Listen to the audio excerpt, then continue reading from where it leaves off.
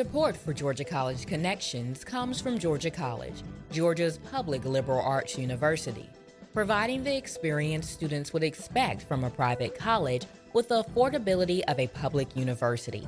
For more information, gcsu.edu.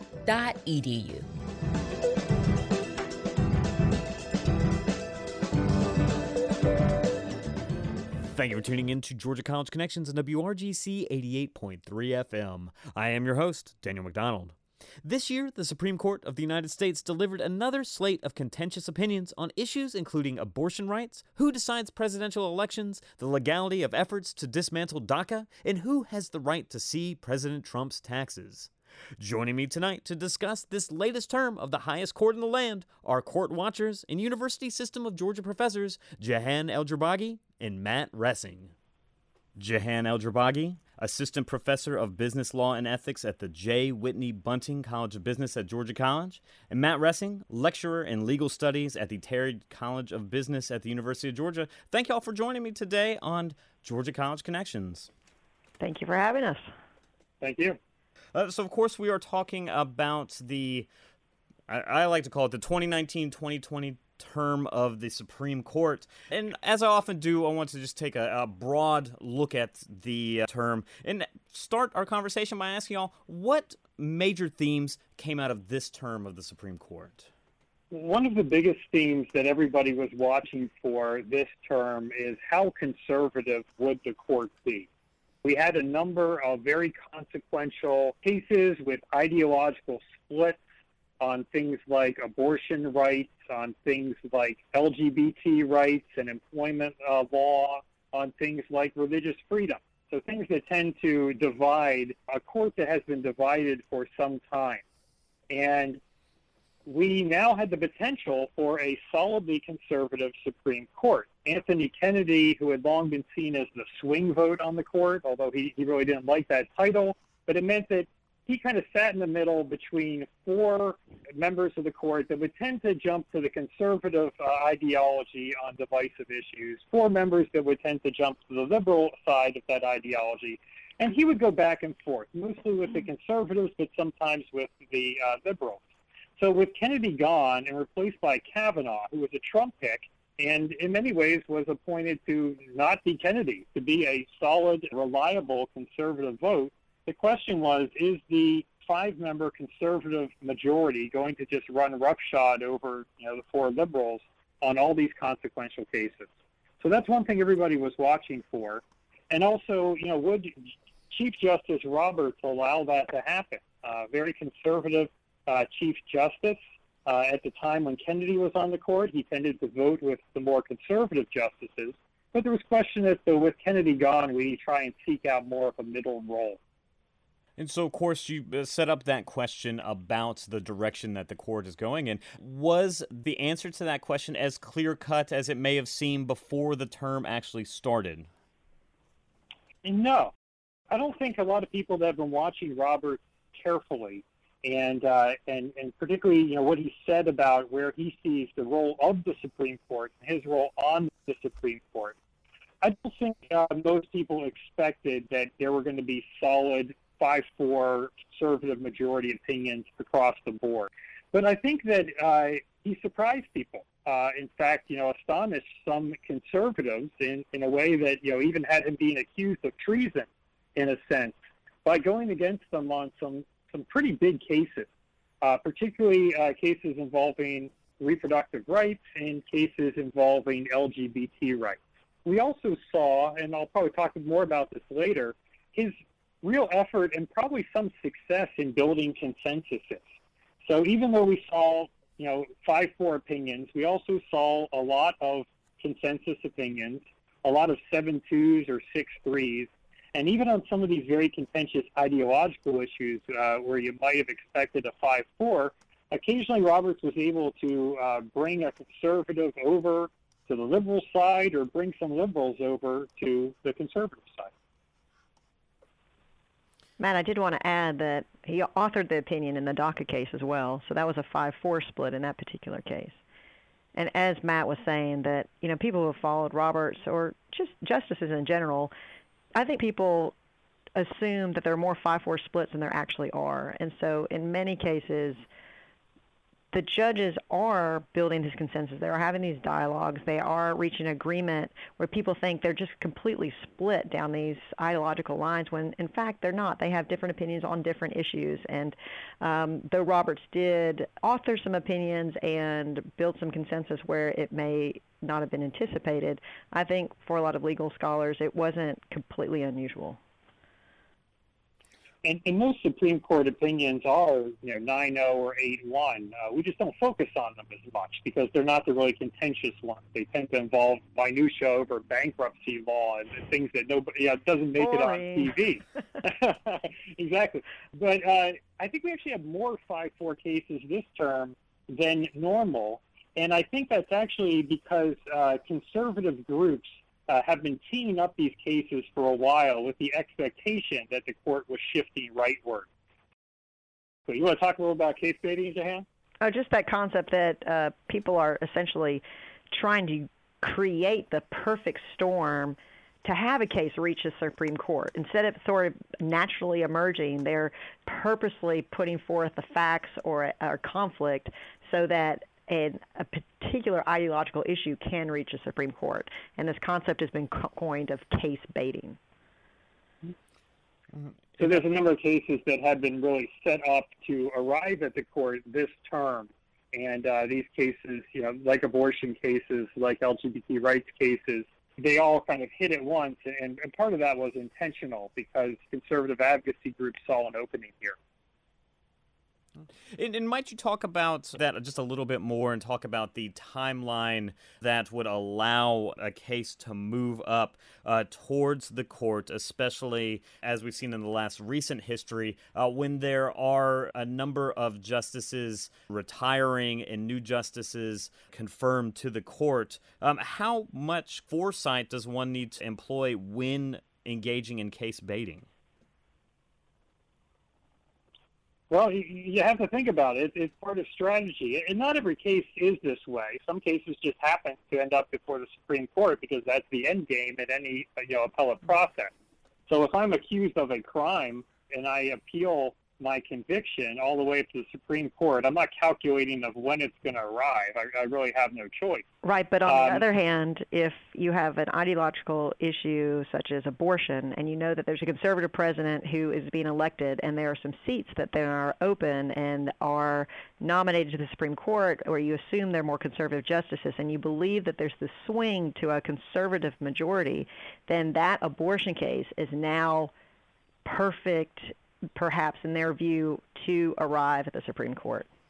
Well, I think you took my bait, Jehan, because I wanted to illustrate this with an example that is local to us. There is an abortion law that was passed by the Georgia General Assembly, I believe in 2019, is called a heartbeat bill that would restrict abortion once a heartbeat can be detected, and that was recently struck down by a lower court, but there was little chance that it would not be struck down when legislators made that case. Is it possible for y'all to speak to this idea of case baiting using this local example that is also being mirrored by other conservative controlled states around here? The court has been conservative for some time. Mm-hmm. So there are kind of two ways that you want to call it case baiting, but cases can be planned to arrive at the Supreme Court at a certain time.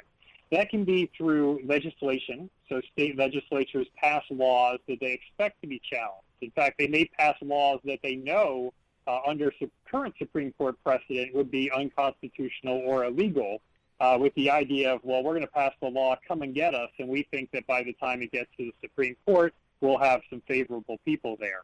The other ways cases can be set up is because it's very expensive to bring a case all the way to the Supreme Court. A defendant in a criminal case, for example, they may have pro bono lawyers, taking their case. But most people in civil cases, they can't really afford to argue their case all the way up to the Supreme Court, even assuming the Supreme Court takes it. So those cases are often carefully planned by advocacy groups that could be, the ACLU or the ACLJ. I mean, there's different groups legal groups of lawyers that operate on both sides of the political spectrum. And they essentially seek out plaintiffs to bring these cases at the appropriate times. And this is not new. This has been going on for quite some time. Brown v. Board of Education was a carefully orchestrated case where the plaintiffs were selected in bringing it.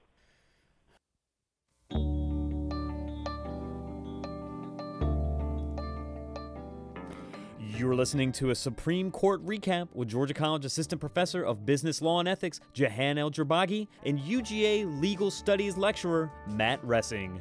We've got more to talk about on this edition of Georgia College Connections, so stay tuned.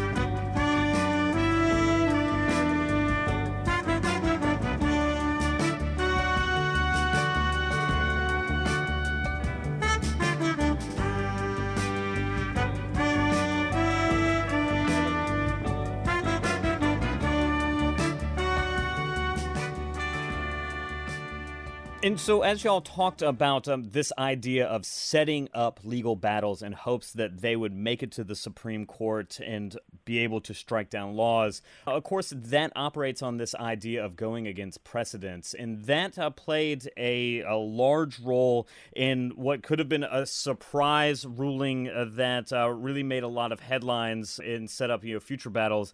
And that would have been present in the case of Russo versus June Medical Services.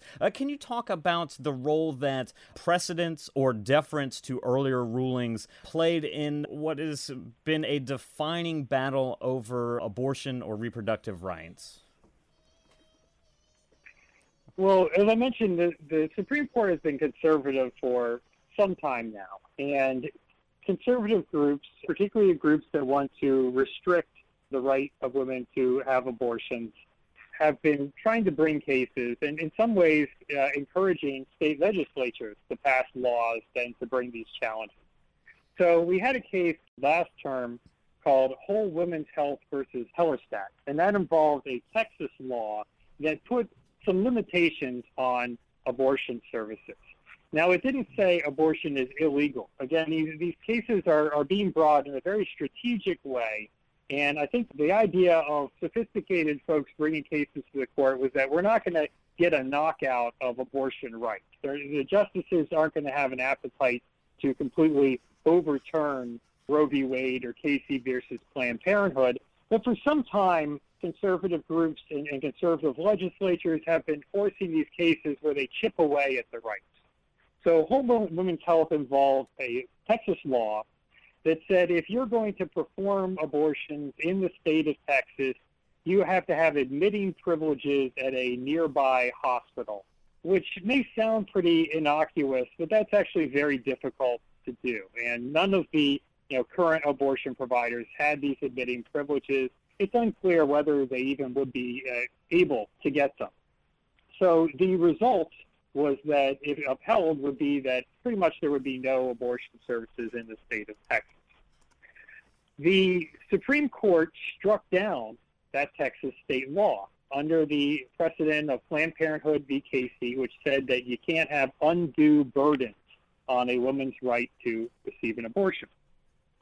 So they found that this was an undue burden. Mostly it was Kennedy, I believe, that cast the swing vote in this case. So 5-4 with Kennedy joining the liberals to strike this down.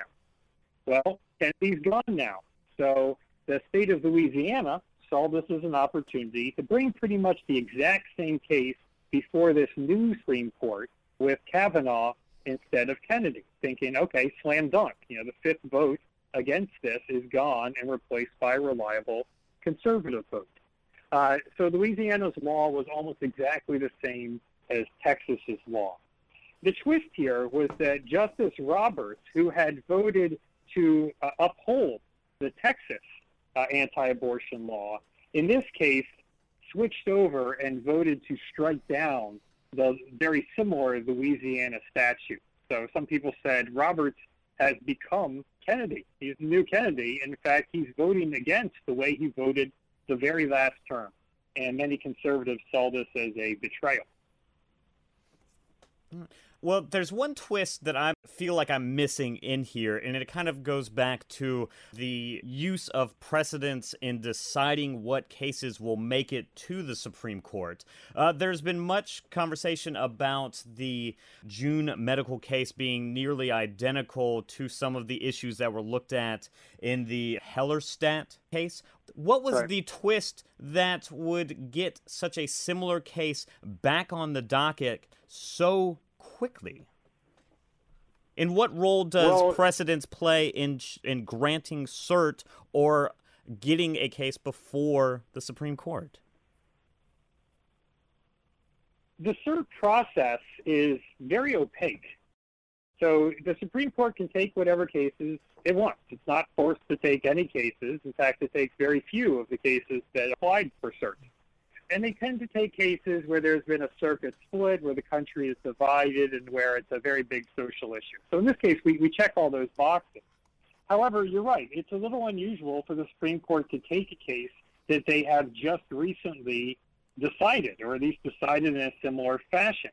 But they're not prevented from doing that. And in fact, the Supreme Court is the only court in the nation that can overturn Supreme Court precedent. And they can overturn it even if they just applied it the previous term. So I think this would be very unusual in that the court would do a complete 180 on its precedent, but there's nothing stopping it from doing so. Now, when the Supreme Court decided to take the case and grant cert, a lot of people thought, okay, this is the conservatives agreeing to take the case knowing that they're going to change their mind and strike it down. Basically, Roberts has already made up his mind. However, it doesn't take a majority of the Supreme Court to grant cert. It only takes 4 justices. And we'll never know which 4 justices decided to grant cert. But the suspicion is that it was the 4 conservative justices essentially trying to force Roberts' hand and say, okay, you voted against it last time. We're going to put you on the spot and see if you vote against it again. However, it didn't work out that way. So Justice Roberts, in this case, voted with the liberals and struck down the Louisiana law based on this idea of precedent. In fact, he joined the majority opinion, which was written by Breyer and signed onto in full by Ginsburg, Sotomayor, and Kagan, which are typically seen as the court's liberal wing. But he didn't join on to much of their reasoning. He kind of wrote a separate concurring opinion that basically said, yeah, I would have upheld the law in Texas, and therefore, ideologically, I would uphold this law, except we just decided it. And I think precedent means something. And we shouldn't be overruling our opinions from last year. That was essentially his reasoning. And it gives you kind of a broader view into Robert's psyche and his role that he sees himself playing on the court. And so with Roberts coming down on the side of looking at prior court rulings on these large issues, what does this mean for the future of the right to an abortion as these states continue to make laws that either chip away at or seek to knock out Roe v. Wade? And what can we expect perhaps in the next coming years? I think Roberts is going to be reticent to overrule Roe v. Wade, overrule Planned Parenthood v. Casey. He certainly doesn't want to see that headline, Supreme Court overrules Roe v. Wade. I don't think that he will have a problem with continuing to chip away at these rights. So I think this case of June Medical Services is somewhat of a one-off. Roberts is saying, if you really push me that hard, I'm going to push back. But if you want to bring a different case that's not quite of an undue burden as this Texas case, maybe a heartbeat bill. We'll see. I think he is going to be willing to continue the chipping away of reproductive rights as long as it's not a knockout punch.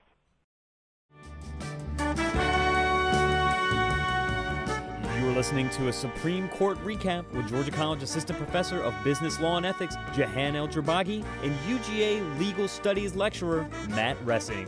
We've got more to talk about on this edition of Georgia College Connections, so stay tuned.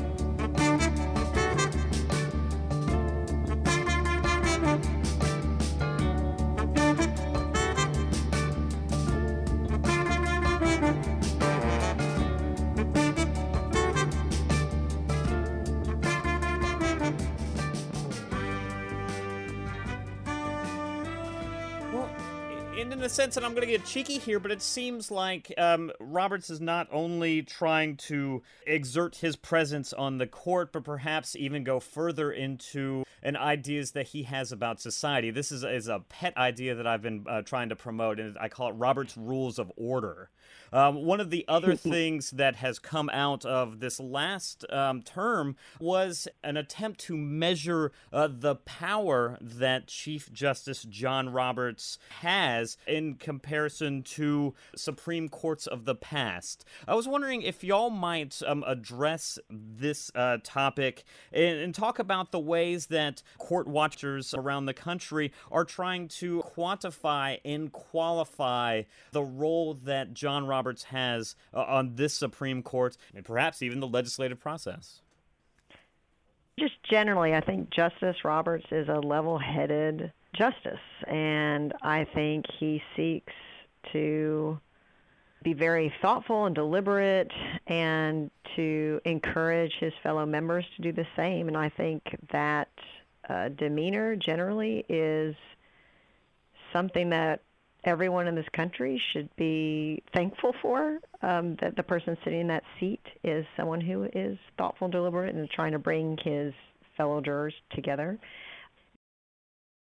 I mean, there was definitely some cases this term that when I heard Justice Roberts had authored the opinion, or even Justice Gorsuch in one particular case, in this climate right now where we're all sort of hunkered under our desks or we're out on the streets fighting, it was uplifting to know that these justices who some people may have assumed would go one way were in fact making these really thoughtful and measured decisions, not just joining, but being the author of these opinions. And I think it just says a lot for the judicial branch of government that our Supreme Court is functional and doing what it was designed to do under his leadership. Well, I agree completely with Jehan, but I also want to caution anyone thinking that Roberts is going to turn liberal or that he's even going to be the Kennedy of this court. I think we'll be sorely disappointed. I think particularly as time goes on, we're going to see him siding more and more with conservative blocs. I don't think he wanted to do it right out of the gate. Again, I think he has a lot of respect for stare decisis and precedent and also the perception of the court. In some of these cases we're talking about where he bucked, the conservative elite, I think we really saw him being pushed into a corner where he felt he was being asked to go further than he was willing to go. And Dan, you and I talked about this last year with the census case, where he felt that, I might be willing to allow the Trump administration to add a question about citizenship on the census, but they haven't even given me a fig leaf here. They really haven't gone through the motion of showing why it was necessary. They're basically just asking me to rubber stamp this, and I'm not willing to do that. I think the June Medical Services is a similar case, and I don't think it's an indication that he's going to be particularly protective of abortion rights in the future. I just think he didn't like that they're essentially throwing in my face and saying, hey, now you have to overturn this one-year-old precedent. And he said, no, I don't. The perception of the court is more important to me than any particular, ideology that I have. And you just set us up for a good way to explore that through an example. But before we do, I wanted to talk about some of the mechanics and how the Chief Justice is able to wield the power that's granted to him. Mm-hmm. Well, the powers of the Chief Justice, aside from being very visible, one of the biggest powers they have is the ability to assign opinions when they're in the majority. So as long as Roberts is in the majority, he can decide who writes the case. And this term, Roberts was in the majority almost all of the time. So some of that may be strategic. We talked about him putting together different coalitions. And part of that may be his decision of who writes the opinion or, when he's going to write the opinion. And you're correct in that, what they say in the opinion really matters a lot to lawyers. It matters almost, not at all to anybody else. The general public just wants to know, what did they decide? But lawyers know that the next case that comes before the court is not just going to rely on the, who won, who lost in that previous case. They're going to rely on what did the majority opinion actually say, what test did it set out for future cases. So when Roberts either writes the opinion or assigns the opinion, he has some influence over what that opinion says. And he may be willing to join with the more liberal justices, but that may come at a price. The price may be that an opinion that would have been written by Ruth Bader Ginsburg is now written by John Roberts. And he may not say some of the things that she would have said. He may say some things that she would not totally agree with, and then she is put in the position of having to decide, am I going to go along with this, or am I going to try and write a concurring opinion, but thereby maybe weaken the majority opinion? And, once we start talking about cases, I think the case of Bostock v. Clayton County is a great example of this, where Roberts and Gorsuch joined the four more liberal justices and delivered what, many might consider a liberal opinion, but we might question, what did the liberals have to give up by getting those 2 extra votes and allowing Roberts to assign the opinion to Gorsuch? Yeah, I'd really love to start digging into the cases if we could, especially that particular case. Mm-hmm. Let's go with the majority on that one, and please, let's talk about the Bostock case, as it has hints of home, as it was started in Clayton County here. That's right. Yeah, so Gerald Bostock, these were several different cases, 3 different cases that got consolidated, but it became known as Bostock v. Clayton County. Bostock was a child welfare advocate who worked for Clayton County, and the facts are a little bizarre. He had joined a gay softball league, and people knew about it. I don't know if it was on Facebook or whatever, and then his employer fired him for quote-unquote unbecoming conduct after learning he had joined this softball league that identified as a gay or at least gay-friendly softball league. But there were 2 other plaintiffs as well. There was a skydiver, Donald Zarda, who was fired by a skydiving company when he came out as gay, and then Amy Stevens, who was fired by a funeral home after she presented as a man and then said, I want to work and live full-time as a woman. And once she announced that to them, they fired her. So all 3 of these cases were consolidated, and the big question was, can you fire someone based on their sexual orientation or gender identity? Does the Civil Rights Act of 1964, Title VII, cover that when it says you can't discriminate because of sex? I guess the one question that I would have is, it seems that opinion was written by Justice Gorsuch, and that put him at the ire of some of the conservatives who saw him as one who would help solidify a conservative approach to the cases that are being brought before the Supreme Court.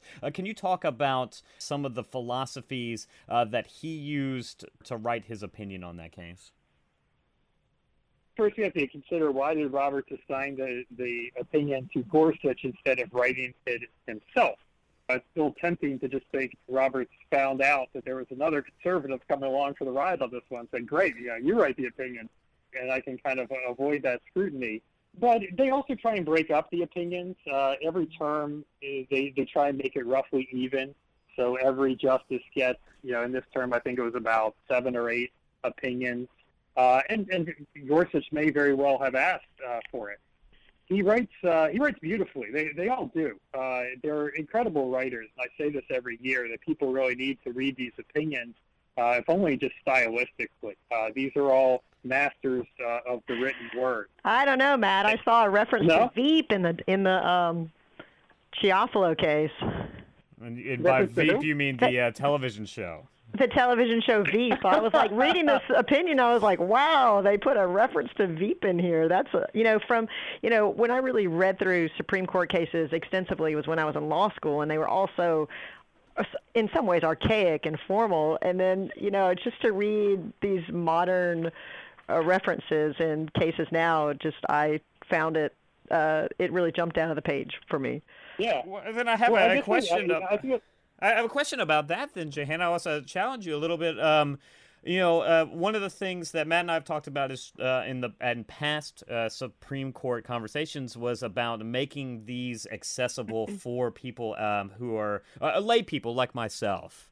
And I wonder, what do you think is the pro and con of putting in those references that will become dated if they can make the court's rulings more accessible to the people? I don't object to it so much as it just startled me. So, you're right. There's several in this opinion that's authored by Kagan. She makes a reference to the musical Hamilton. She makes a reference. She even puts parentheticals in regards to a clause. She goes, "Don't get attached; it will soon be superseded." Almost like a funny little aside. And so while I was reading this, I was really struck by the almost humorous style of writing, as if I was in some ways reading an essay. So I think you have both the law in this, but it's also quite accessible. But some of these older cases that I may have characterized as archaic are, I think if you read through it and you read it out loud even, they're readable as well. But I think it's still very long, though. I think anyone trying to slog through these opinions is still going to find it difficult to read, even though it has some fun asides in it. I totally agree with Jen, and maybe we just have different tastes. I like the writing for the people. I think there's even a Dr. Seuss reference in the case last term. But one thing I saw this term as we're going through that kind of merges both of our ways of thinking is I think a lot of these opinions, they start with something punchy, accessible, still good writing, but it's meant to be, understood by everyone. So the justices tend to bookend their opinions with an intro paragraph that kind of is very press-friendly, for lack of a better word. It's very soundbite-friendly. And then at the very end, they throw in a paragraph that is kind of very quotable and accessible. And then in between is all the talk about legal precedent and all the kind of torturous reasoning that only a lawyer could love. And maybe that's done intentionally so that you can pick the sound bites out of it, but that they still have the sort of robust opinions that Jehan loves from law school days. And what are some of the other impacts that we might see from what I would say is the expansion of the interpretation of the Civil Rights Act of 1964? Sure. I mean, I think from our position as teaching business law, it makes teaching our class on employment law a lot easier. We have for years had to parse what has come out of various circuits and what's come out of administrative agencies weighed against a statute. And so we've got these kind of conflicting sources of law where now we have, it's clear, the Supreme Court has stated that Title VII now extends and protects these particular circumstances and cases. And so it makes it clear not just for business law professors, but for employers and for employees. They know for sure that if they are being discriminated against based on their sexual orientation, based on their gendered identity, that is going to be a viable case that they can bring before the Equal Employment Opportunity Commission. That's exactly right. On the other hand, once we close one area of debate, we open another one. So the discussion and debate is going to move on from, can people be fired based on their sexual orientation or gender identity? Well, it seems like no. On the other hand, the Supreme Court has now opened the door to claims from employers that religious freedom allows them to do it, and that their religious freedom essentially one-ups Title VII. Because religious freedom is a constitutional right and Title VII is a statutory right. And this is actually where I felt that the liberal wing, in joining Gorsuch and Roberts, and basically in getting those necessary 2 votes, or at least they needed one of them, may have given a few things up. Gorsuch's opinion, which the 4 liberal justices signed on to and didn't write concurring opinion, it explicitly talks about religious freedom exceptions and says there may be religious freedom exceptions. It specifically talks about RFRA, the Religious Freedom Restoration Act, which has been used by even private corporations such as Hobby Lobby to deny employee statutory benefits on the basis of religious freedom. And Gorsuch really strongly suggests that, even though you may not be able to be fired for these things, that right may go out the window if your employer claims that they're doing it for religious reasons. And we have to look at Bostock case along with a case that was decided about a month later called Our Lady of Guadalupe School, where a majority of the Supreme Court said that if you are a teacher at a religious school, you essentially have no employment rights. And you have the normal employment laws that would apply to you do not apply to you if the reason you're being fired or sanctioned or whatever is because, or at least the school espouses religious reasons for doing that. So not only in Bostock did the conservative majority suggest that religious rights could trump these new LGBT employment rights, in Our Lady of Guadalupe, they pretty much explicitly said that was the case. But in the Our Lady of Guadalupe school, were they not exerting what is called the ministerial exception? Could that be broadly construed to mean that institutions or organizations that are not inherently religious or affiliated to a religious organization could begin to exert that in what would commonly be considered a discriminatory act? Again, you have to be a religious institution, but it's a question of, well, what does that really mean? RFRA says that you have to have sincerely held religious beliefs, but a majority of the Supreme Court has found that Hobby Lobby, a multinational corporation, at least a nationwide corporation, has religious freedom rights and has sincerely held religious beliefs. And so then the question is, does Chick-fil-A have sincerely held religious beliefs? Could they then assert the same kind of arguments?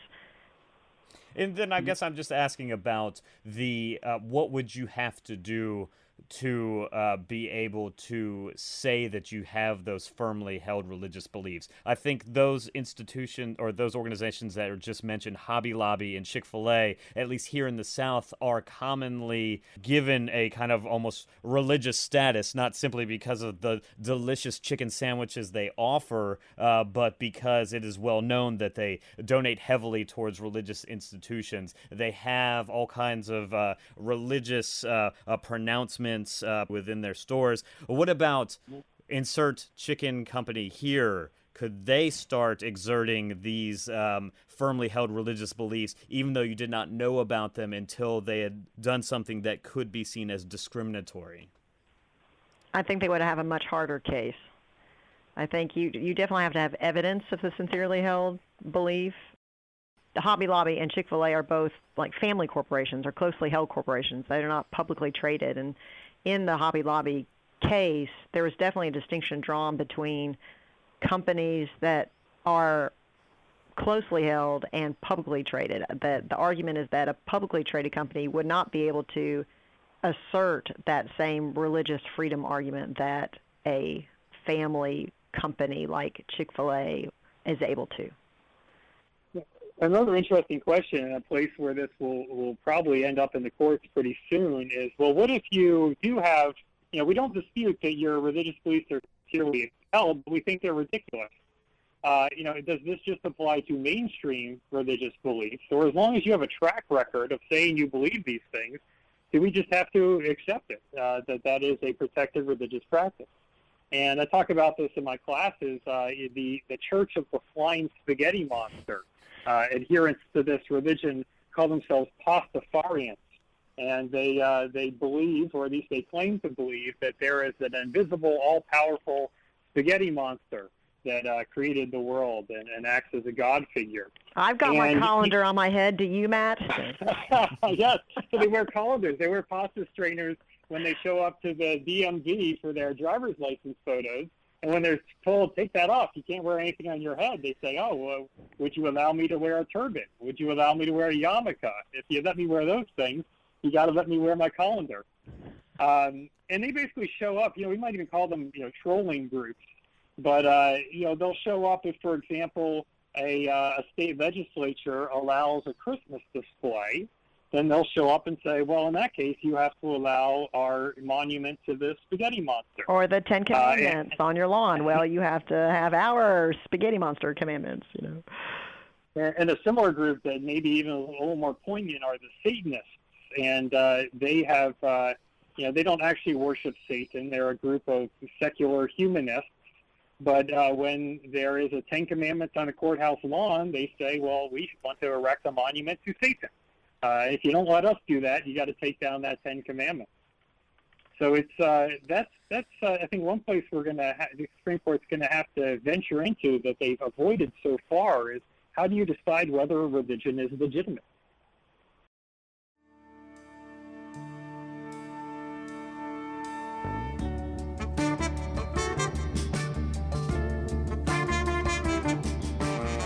You are listening to a Supreme Court recap with Georgia College Assistant Professor of Business Law and Ethics, Jehan ElJourbagy, and UGA Legal Studies Lecturer, Matt Roessing. We've got more to talk about on this edition of Georgia College Connections, so stay tuned.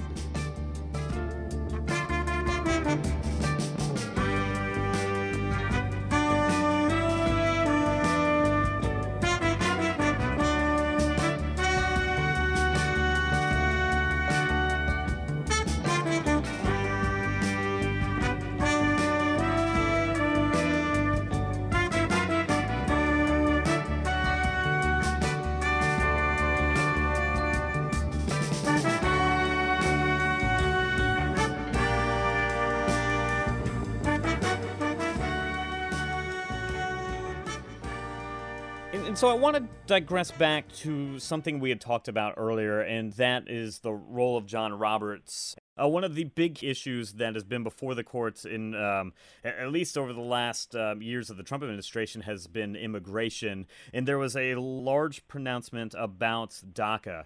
Jehan, I think you were going to introduce us to this case and what came out of the ruling. Sure. Briefly, back in June of 2012, the Department of Homeland Security announced DACA, which is the Deferred Action for Childhood Arrivals, so essentially a policy that allows undocumented immigrants who have come to the United States as children to obtain a 2-year forbearance of removal, so a statement by the United States government that they are not a priority for removal from the United States. And young people have enrolled in this program and benefited from it. They have since gone to college, had jobs, been trained, etc.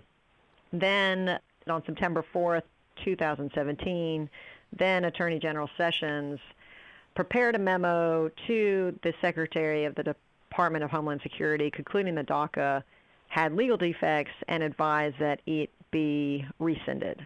The next day, Secretary Duke issued a memorandum terminating DACA.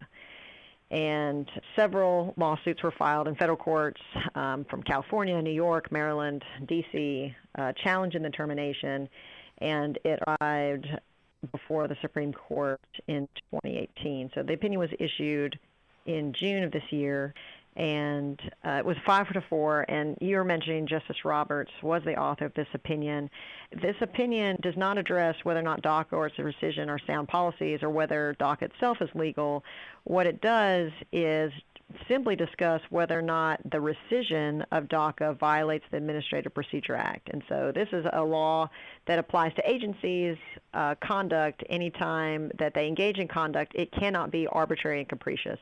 And in this particular case, Justice Roberts authored, he held, along with Justice Ginsburg, Breyer, Kagan, and Sotomayor, joined on this one, that the rescission was in fact arbitrary and capricious. And so basically it's a punt back to the administration to either try to rescind it another way that shows that there's grounds for the rescission, or it can engage in no action and allow it to go forward. So essentially the administration now is supposed to continue to process DACA applications, which just last week it has not.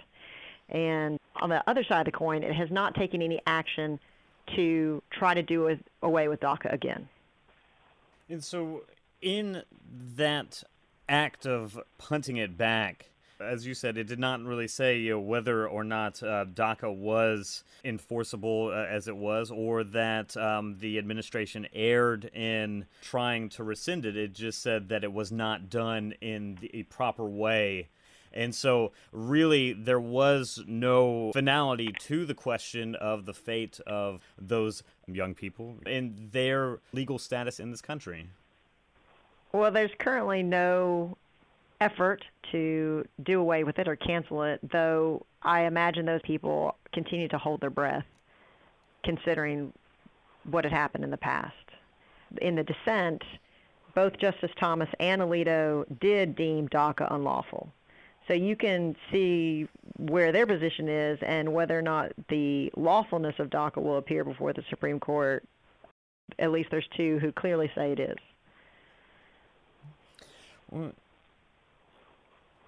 And in the sense that this almost, it's a delay, it has the effect of creating a more contentious 2020 election. And I believe that there was several cases that the Supreme Court looked at that this term that actually, just add, fuel to the fire of an extremely contentious election coming forth. Can you talk about other ways, perhaps, that this Supreme Court term will have consequences that will play out in these waning months of 2020? Oh, there's the faithless elector case. I don't know if you were trying to get at that, but there was a 9-0 decision, so a unanimous decision on the Supreme Court in regards to our electoral college. And in two recent elections, the presidential candidate who received the popular vote was not the winner ultimately because the electoral college ended up going in favor of the other candidate. And so most recently, the Trump-Clinton election fell that way. Clinton won millions of more votes, yet the Electoral College is what ultimately selects the president. And so the particular case is Chiafalo versus Washington, and it was basically originated from 3 Electoral College members out of Washington who desired to vote for someone else other than who Washington had elected. So typically the way it's supposed to go is that the popular vote in the state, then the members of the Electoral College will then vote that way. So if, say, Georgia votes for Trump, then those electoral votes will go to Trump. These particular people in Washington said, we want to encourage people that went Republican that they should be able to vote whoever they want to. If they don't think Trump should be the president, then we're going to vote for someone else. They were Democrats. We're not going to vote for Hillary Clinton. We're going to vote for someone else. And to show that, just to encourage other people to do it. Well, in the last election, actually 7 people voted opposite of the way they were supposed to. And so that was challenged. Not only were they going against what their state rules said, but Washington has a sanction. You get a $1,000 fine. Not only you're removed, but you also get a fine, and they were challenging the fine itself. And so the question in that particular case is whether or not a state can penalize an elector for breaking his or her pledge. And the court agreed that a state can penalize an elector. And so I don't know if this makes it any more contentious, but certainly we still have the case or the procedure that our president is selected by the members of the Electoral College and that they can be compelled to vote according to the state. Well, and I want to bring up another case that kind of is a throwback to the 2016 election, but will have a large I take that back. It won't have a large impact on the 2020 election, but that's the issue of the president's taxes. Here we are 3.5 years later, and we still have yet to see the president's taxes, but there is the chance that we may in the future. Might y'all talk about how the Supreme Court talked about the president's taxes? So by way of background, presidential candidates are not required to release their tax information. There's no law requiring it, but traditionally they have done so for a number of years. It has become a precedent, in other words. Yeah, it's kind of a social precedent. It's not a moral precedent that this is something the public wants to see in making a decision about you. Now, Trump bucked that precedent, as he does many precedents, and said, he didn't say I'm not going to do it, but he delayed. He said, I can't show them to you now, I'll show them to you later. And then after the election, made the argument, well, people didn't really care. They voted for me anyway, so they don't mind that I'm not showing my taxes. That said, there's still a lot of people that want to see what's in them. And the Supreme Court agreed to take two cases that was relevant to that. One was called Trump v. Mazars, USA, and that dealt with a subpoena by the House of Representatives, which is controlled by Democrats. And they said, we need to see your financial records, including your taxes.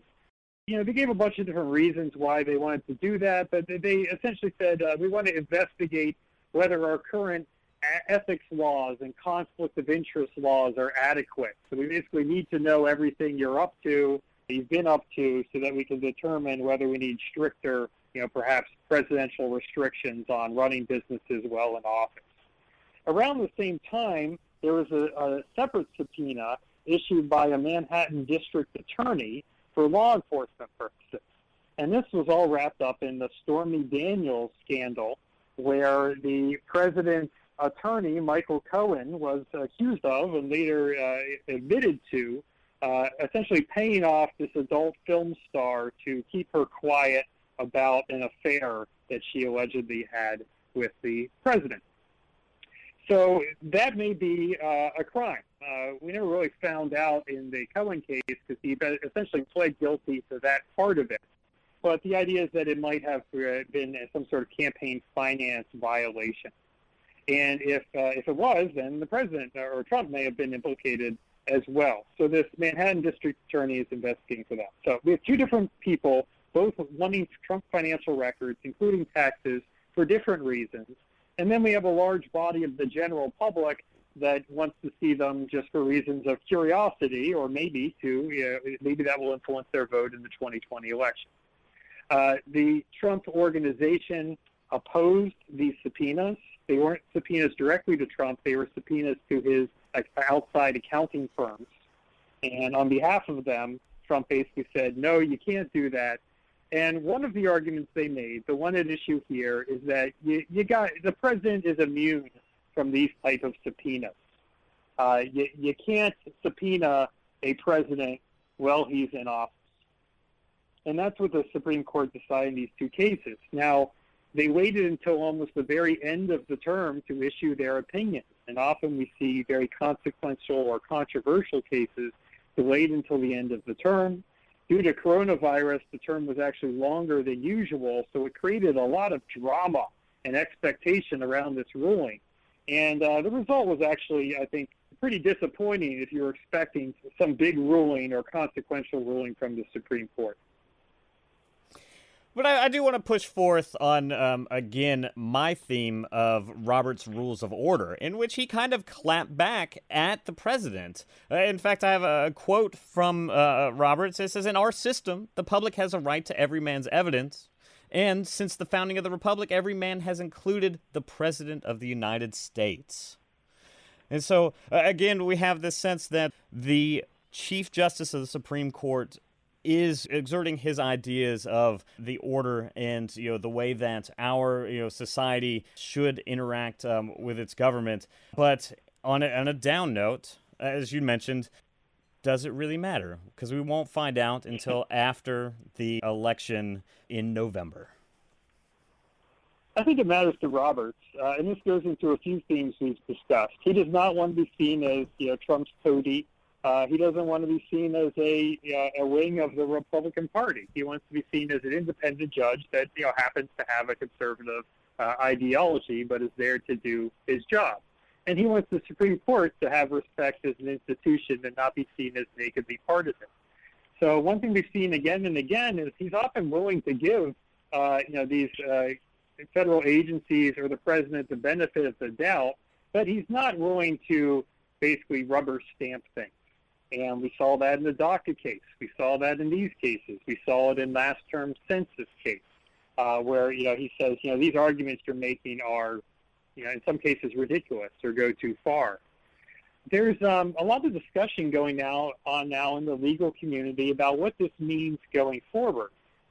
Typically arguments made by the presidents and particularly arguments made by the Justice Department in cases. So when the Solicitor General makes an argument on behalf of the government, or when the Department of Justice makes arguments on behalf of the government, typically judges have given a lot of deference to those arguments. They get the benefit of the doubt, in part because they were seen as somewhat independent institutions. These lawyers at least would not be making these arguments with a straight face unless there was something to it. There's questions about whether that trust is being eroded in the Trump administration, whether Department of Justice lawyers have made some arguments that are just beyond the pale to the point where the Supreme Court and other courts may stop giving all, federal prosecutors the sort of deference they were given in prior cases. And the census case is an example of that. In fact, we've even seen cases where the Trump administration changed their position and wanted to advance a new legal argument, and the Department of Justice lawyers that had been on the case essentially resigned and said, well, I'm not going to make that argument. You're going to have to find somebody else. So you might say, why not push it? Like with my students, Jehan probably sees this too. Often my students will say, hey, can I have an extension on that test? Or, can I get an extra credit? And then when I say no, they say, well, I'm just asking the question. It never hurts to ask. And I think we have to question whether it hurts to ask in this point, whether bringing up kind of radical legal theories only to get rejected by the Supreme Court has a degrading effect on the respect of the lawyers that make arguments on behalf of the government. Well, but then I have to ask the question. You've talked about almost a vacuum that has been opened up by the Justice Department under the Trump administration. Is Chief Justice John Roberts and, by and large, the rest of the Supreme Court doing a good job guarding against that loss of credibility within their institution? I'm really curious what Roberts does over the next 3 or 4 years, whether that's a Trump presidency or a Biden presidency. I think he has been extremely protective this term. And I think part of that is to not be seen as favoring certain political party, particularly in a big contested election year. Ironically, though, I think Roberts, in trying to put some daylight between himself and Trump, has actually maybe boosted Trump's candidacy in some eyes. I think there's quite a percentage of conservatives that may not be completely on board the Trump train, but really like the fact that he has been effective in putting conservative judges on courts. And there's no question that he has been incredibly successful in transforming the judiciary and putting much more conservative justices all throughout the federal judiciary, not to speak of the 2 Supreme Court justices that he put on there. And with Roberts showing maybe a little independence from the conservative marching orders, in some ways, if he had a string of 5-4 opinions, all very conservative opinions, there may have been Republicans that said, okay, we got the Supreme Court we wanted. We don't necessarily need another 4 years of Trump. But if Roberts is seen as some sort of traitor or swing vote, that may lead people to say, oh, we need another justice. We need 2 more justices. We need Trump back just to get that solid conservative majority we thought we had. So that's just some of my thoughts kind of spinning around in my head. But I am very curious whether Roberts' efforts to be less partisan will actually lead to a more partisan result.